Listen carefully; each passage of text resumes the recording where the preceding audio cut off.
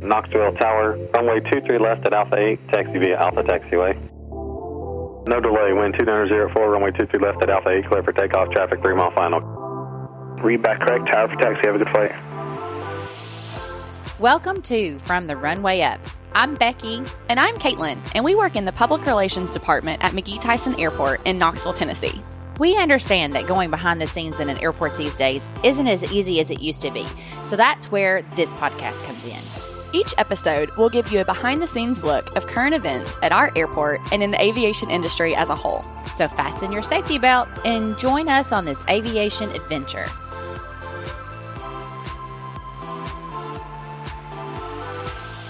Welcome to this episode of From the Runway Up. We're so glad that you joined us today for this special discussion about airlines and their recovery during this pandemic and some interesting things about what they have in store as they move forward in the future. And typically with our podcast, we focus more on the airport side of the aviation industry. But today we are going to speak with a representative from Airlines for America, and they are an organization that advocates on behalf of commercial airlines in the United States. And so today we get to speak with Rebecca Spicer. She is the Senior Vice President of Communications for Airlines for America.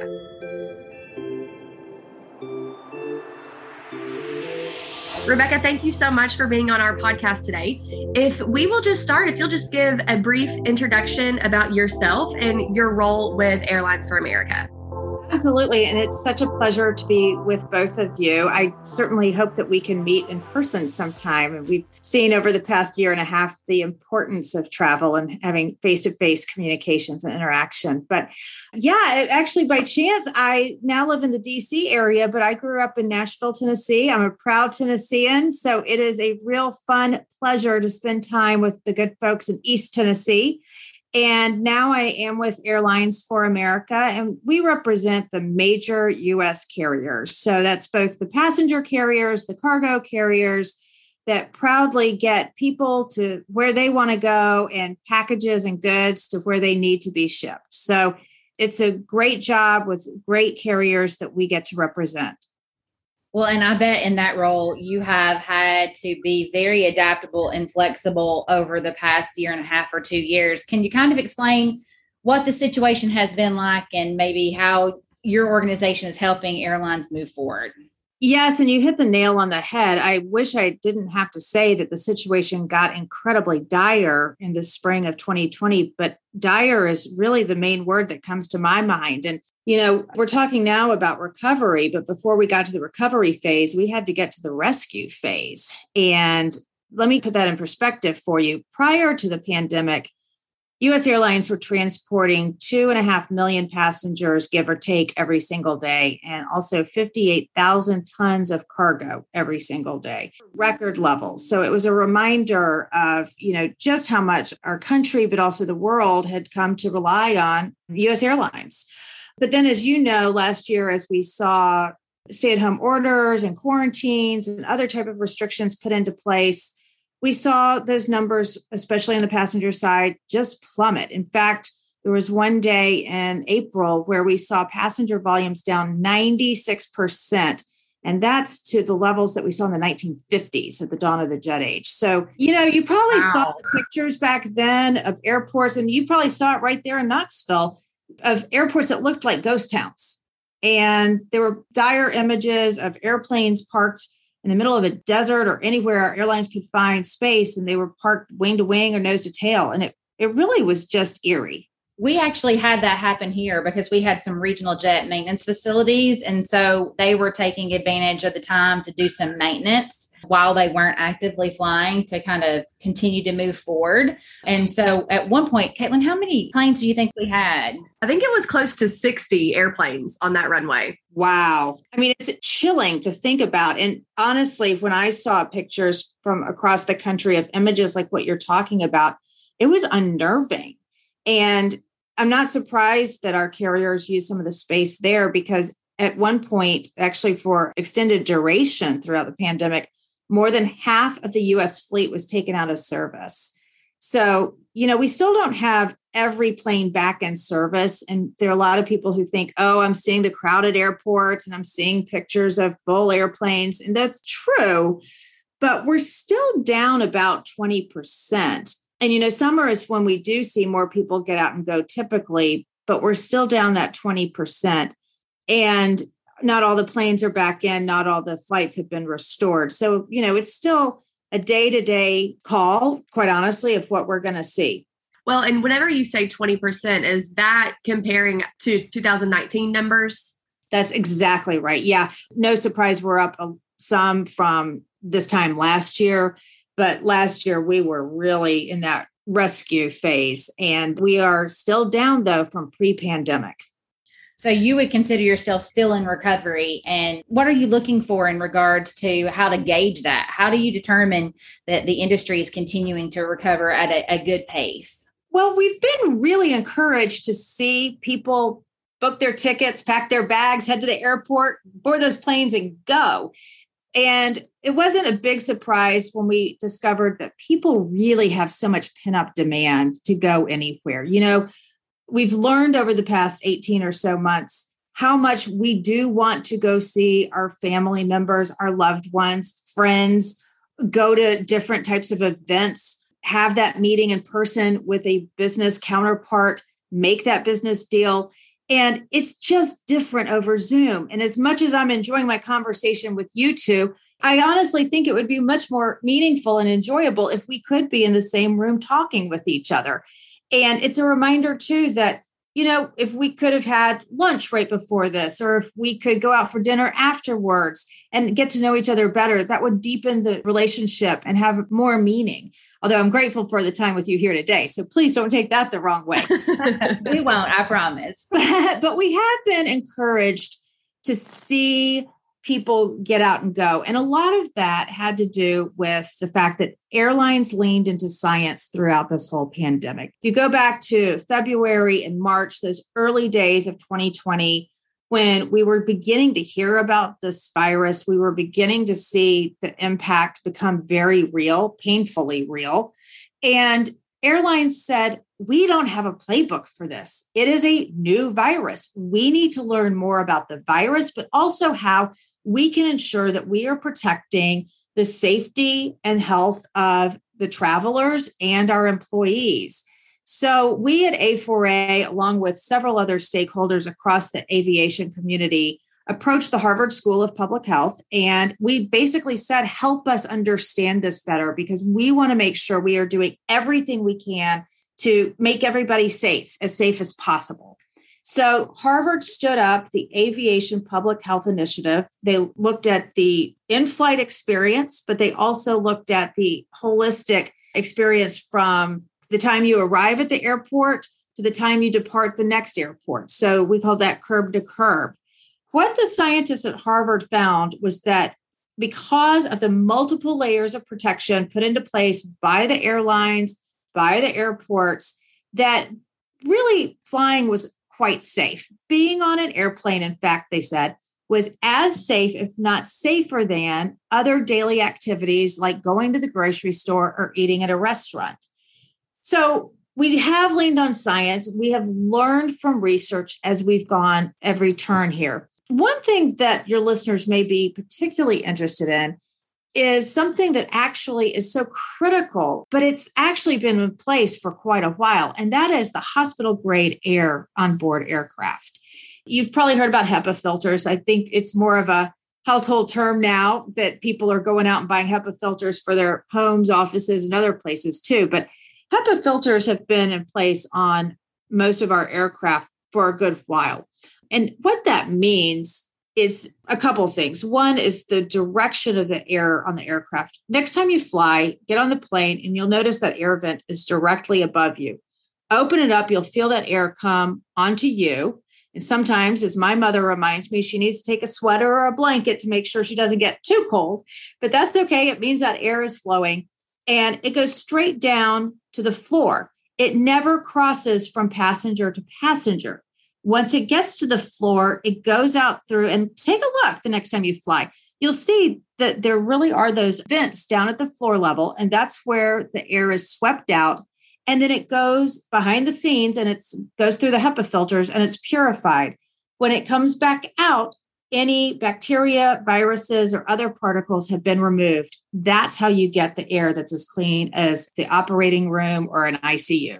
That is one thing that we learned last year. And it's so interesting. We actually on our podcast had Hillary Gray with Allegiant on our podcast, and she was talking all about the air filtration. That's and right. It's so interesting. And I actually flew a few months ago and I looked and it reassured me, that it's so interesting and something that I thought that I would never know this much about, to be honest. That's right. That's right. We've all learned a whole host of new information. Oh, and we even laughed with Hillary at the time about, we can't even pronounce some of the things that you're saying. We've not heard about this. And we're in the industry. So of course, people who are flying may not have heard about this. So help us with that. So it was a really learning experience for us at the beginning of all of this to learn more about our partners at the airport. Mm-hmm. Yes. Well, and for our listeners, I think the curb to curb study was really interesting.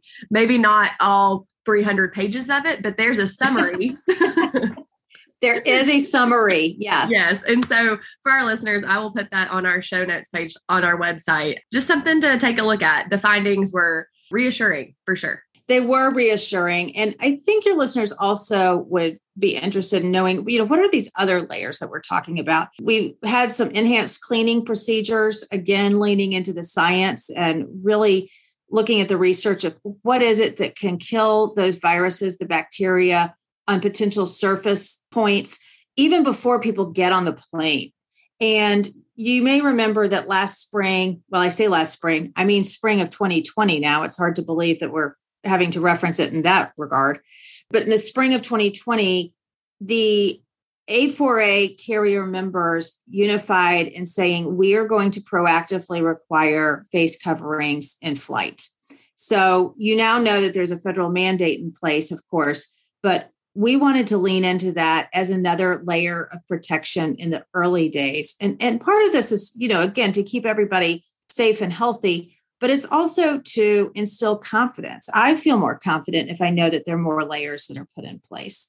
One more layer that I think is important for your listeners is that our carrier members are requiring people to do a quick little checklist, a form really of 3 or 4 questions that are so simple as you check in, but before you board the flight. And they're questions like, have you been exposed to COVID in the past 10 or 14 days? Have you been tested positive for COVID over the past few days? Do you have a fever? And, if your answers to any of these are yes, you're encouraged to stay home, seek medical help, and travel when you're healthy, because we don't want to be doing anything that would be exposing anybody else. So we just all want to be smart. And in fact, we have stood up a website. It's called Fly Healthy, Fly Smart. And it details what each of our carriers is doing and has been doing over the pandemic in order to keep both their passengers and their employees safe. Well, and you mentioned that this summer we're seeing a lot of people that are doing more leisure travel, getting out and seeing loved ones and making those connections that they've missed for so long. We, in our market at least, haven't seen the business travel uptick that we typically have, particularly this time of year. As an industry, what are the airlines saying in regards to business travel, and how do they see that moving forward? You're right. When we talk about being encouraged about the return to travel, the vast majority of those traveling right now are what we call the domestic leisure travelers. Those are the people who are taking a vacation. They're going to go see grandma for the first time in a while, or maybe go to a friend's wedding. We're seeing a lot of interest in sunny destinations, outside destinations. Something interesting is the one state that added flights during the pandemic was Montana.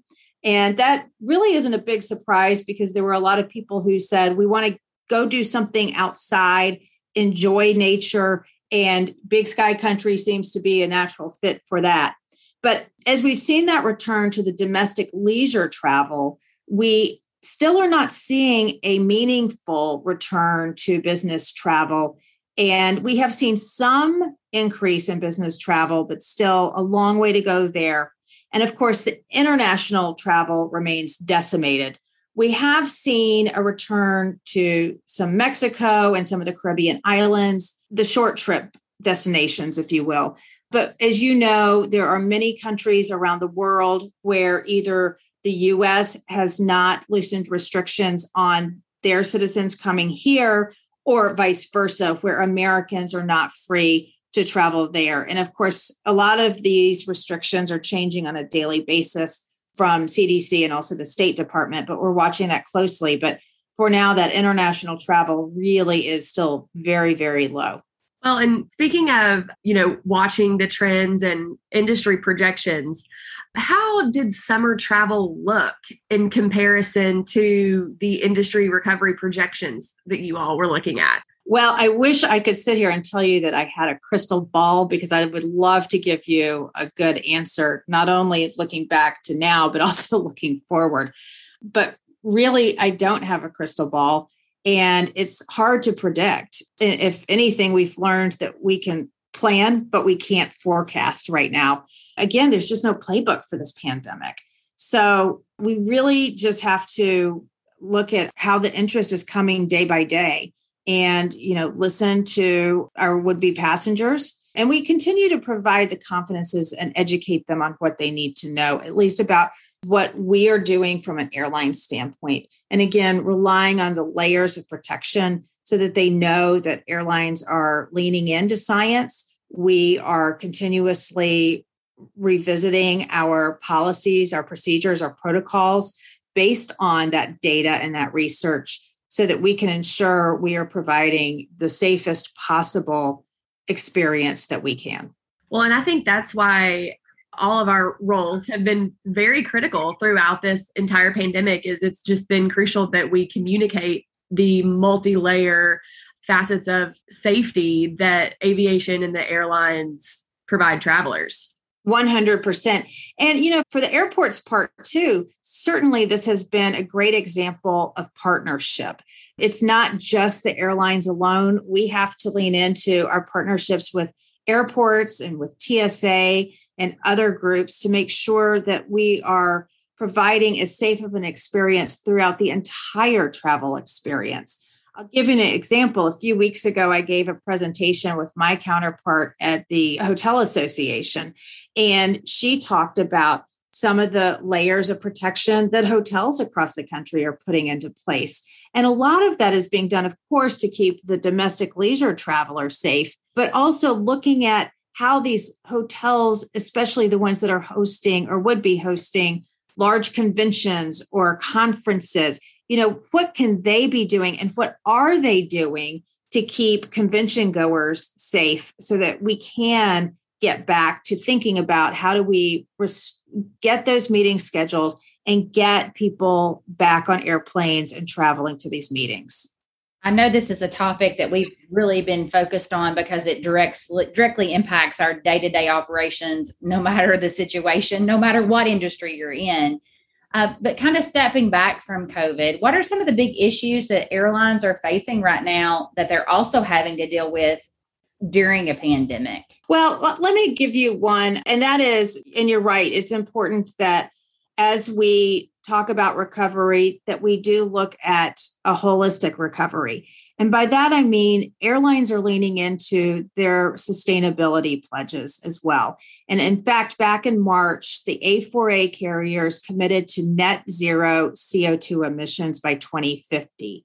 So this is a huge priority for our industry. We take it very seriously. And we are working with other industry partners and government to expand the production and deployment of sustainable aviation fuels, SAF, and to modernize the air traffic management system. Part of the sustainability is also making sure you have a sustainable workforce going into the future. So we also, as an industry, are expanding our diversity and inclusion initiatives. We want to make sure that we are on solid footing with employment and with people going forward as well.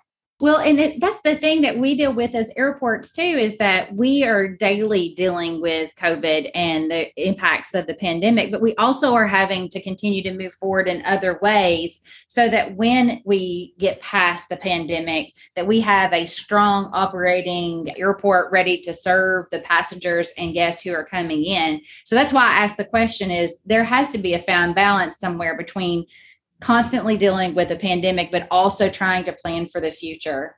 That's right. And, as you were talking, something else that came to my mind was that throughout the pandemic, carriers have really leaned into touchless travel. And we see some of that in airports as well. How can we reduce touch points? And first of all, anybody who's listening to your podcast, I encourage them the minute that they buy an airline ticket, make sure you have that carrier's app on your phone. It's really quite amazing what you can do from an app these days. But you can basically have a touchless travel experience, except for your phone. You got to touch a few apps on your phone, but then you can otherwise avoid touching basically anything at the airport, which is helpful, especially right now. But I think you're going to see more of that into the future. We're also going to see more emphasis on how can we use biometric technology, especially working with the government partners, whether it's TSA, CBP, and our airport partners, to lean on biometrics to create a more seamless travel experience, expedite some of the processes and procedures that are part of the air travel experience while maintaining the top security protocols. Well, and you've kind of touched on the next question that I wanted to ask, but what else do you see changing about aviation in the future? Well, we certainly are seeing a new travel experience as we recover from the pandemic. So we've talked about a lot of the technology that you will see the next time you fly, but there's also some basic tips that I think are really important for your listeners to know, especially for the next time they fly. And if they haven't flown since before the pandemic, it's really important to know that don't think it's all the same anymore. There are a lot of changes. First of all, even before you leave home, make sure you allow extra time to get to the airport. And you might think, oh, well, there's not as many people traveling nowadays. But as we know, there are a lot of people who do have plans to travel. We are seeing that pent-up demand. And there may not be as many Ubers or taxi cabs or Lyfts or whatever you want to take to the airport. So plan ahead, make sure you don't get delayed getting to the airport. Also, quite a few airports, I know that you in Knoxville have had some significant construction projects going on there. A lot of airports around the country used the time over the past year and a half to get some construction projects done. But that means that not all parking garages or parking lots are open right now. So if you're driving to the airport, make sure to allow time for that as well. Then and I can speak from firsthand experience on this tip, that not every airport has all of the restaurants and vendors opened still. So I suggest, especially if you have a connecting flight, pack a little snack, whether it's a little bag of pretzels, a granola bar, an apple, something that is not involving liquid. It can get you through TSA, and pack an empty water bottle. Again, you can't have the liquid going through the checkpoints. But then when you get to the other side of the checkpoint, you can fill it up at the water fountain. So it's a good rule of thumb. And again, speaking from experience, I've actually used the snack I packed and I used my water bottle. So just want to make sure everybody is aware of that. Oh, yeah, those are great tips. And we've been trying to communicate those things too locally, because we are finding that you may be spending a little bit more time here, but giving yourself more time also brings down the stress of the uncertainty of what's going on, and really being able to see what airports and airlines are doing to try to make it as safe as a transportation model as possible while you're going through. That's right. And, one other tip for your listeners is that federal mask mandate is still in place. Just don't leave home without your mask. Make sure you put it on. It's required at the airport. It's required in flight. Just make it easy on everybody. Just put it on. You'll get to your destination safely, and then you can take it off if you want to, but just make it easy on everybody, including yourself. So I feel like you're a part of our PR department here in Knoxville, because these are literally all of our talking points that we try to share with the public to help their travel experience. So thank you. Absolutely.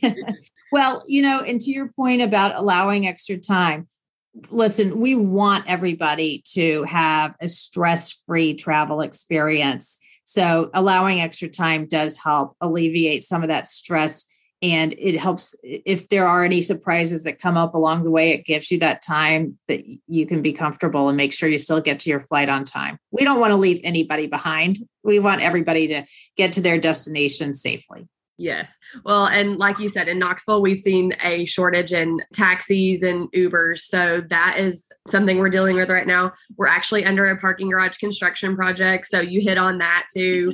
And our concessionaires have unique hours right now. So yeah, all of those things were great tips.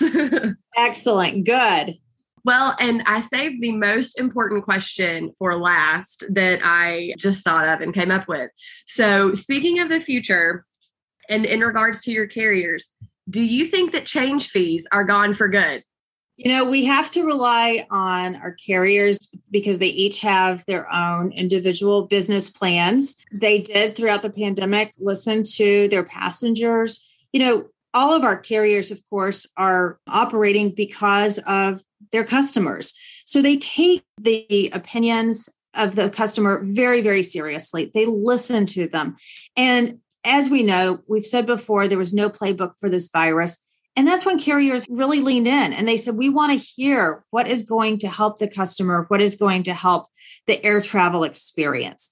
And because there were so many unknowns throughout the pandemic, especially in those early days, but still now, that's when our carriers individually looked at their plans and they examined them and they said, you know what, we want our travelers to have confidence in the system. We know that sometimes right now you're going to have to make travel plan changes as you go that are out of your control because of travel restrictions or quarantine orders or other type of rules that were in place because of the pandemic. So that's when they leaned into those waiving the fees for good. So I would have to defer to each individual carrier as to the terms, but I will encourage your listeners, if you have questions about your specific ticket, make sure to read the details when you buy the ticket. They are there on the website. Call the carrier if you have questions about exactly what kind of ticket you have. No surprise, there's a wide range of options out there. There's a lot of competition among the carriers, but there's also a lot of choice and selection for the consumer, even within individual carriers. So make sure you know the terms of your ticket. That's the best advice I can give. That's pretty good advice. Thank you. Well, I feel like I've gotten so much. I've been taking notes too, and I hope our listeners have really gained a whole lot when they're listening. So, Rebecca, if somebody wants to learn more about what's going on with aviation from an airline's perspective, what kind of resources are available and where should they look? Well, I would invite them to visit airlines.org. That is the Airlines for America website. And I'll add that our logo is We Connect the World. And that logo really started standing out in importance for us over the past 18 months because we realized how much the world does rely on airlines to connect people, connect businesses, connect goods to consumers. And we realized how much we missed that connection when we didn't have it. So I do invite you to go to the A4A website. Again, it's airlines.org, and you can learn more about our recovery efforts, how the data on the industry as it is right now, especially compared to this time last year or pre-pandemic. And you also can learn about the safety initiatives that we have implemented, as well as our sustainability initiatives. So there is a lot of information there, but I hope you'll be able to visit it and learn something new. Well, and you have provided our listeners with a ton of helpful information during this podcast. So I really, really appreciate your time. And I know that our listeners will get a lot out of this podcast, hopefully helpful tips for their next travel experience. Absolutely. Well, thank you so much for having me.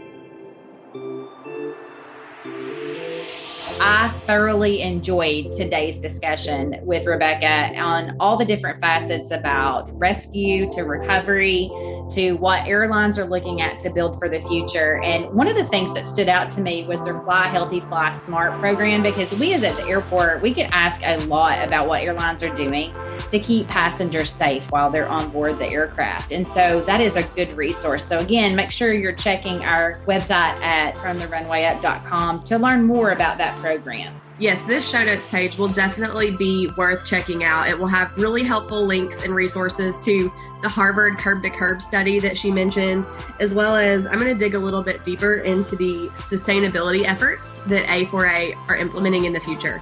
So thank you so much for joining us for Rebecca's interview, and we hope that you'll join us again next time.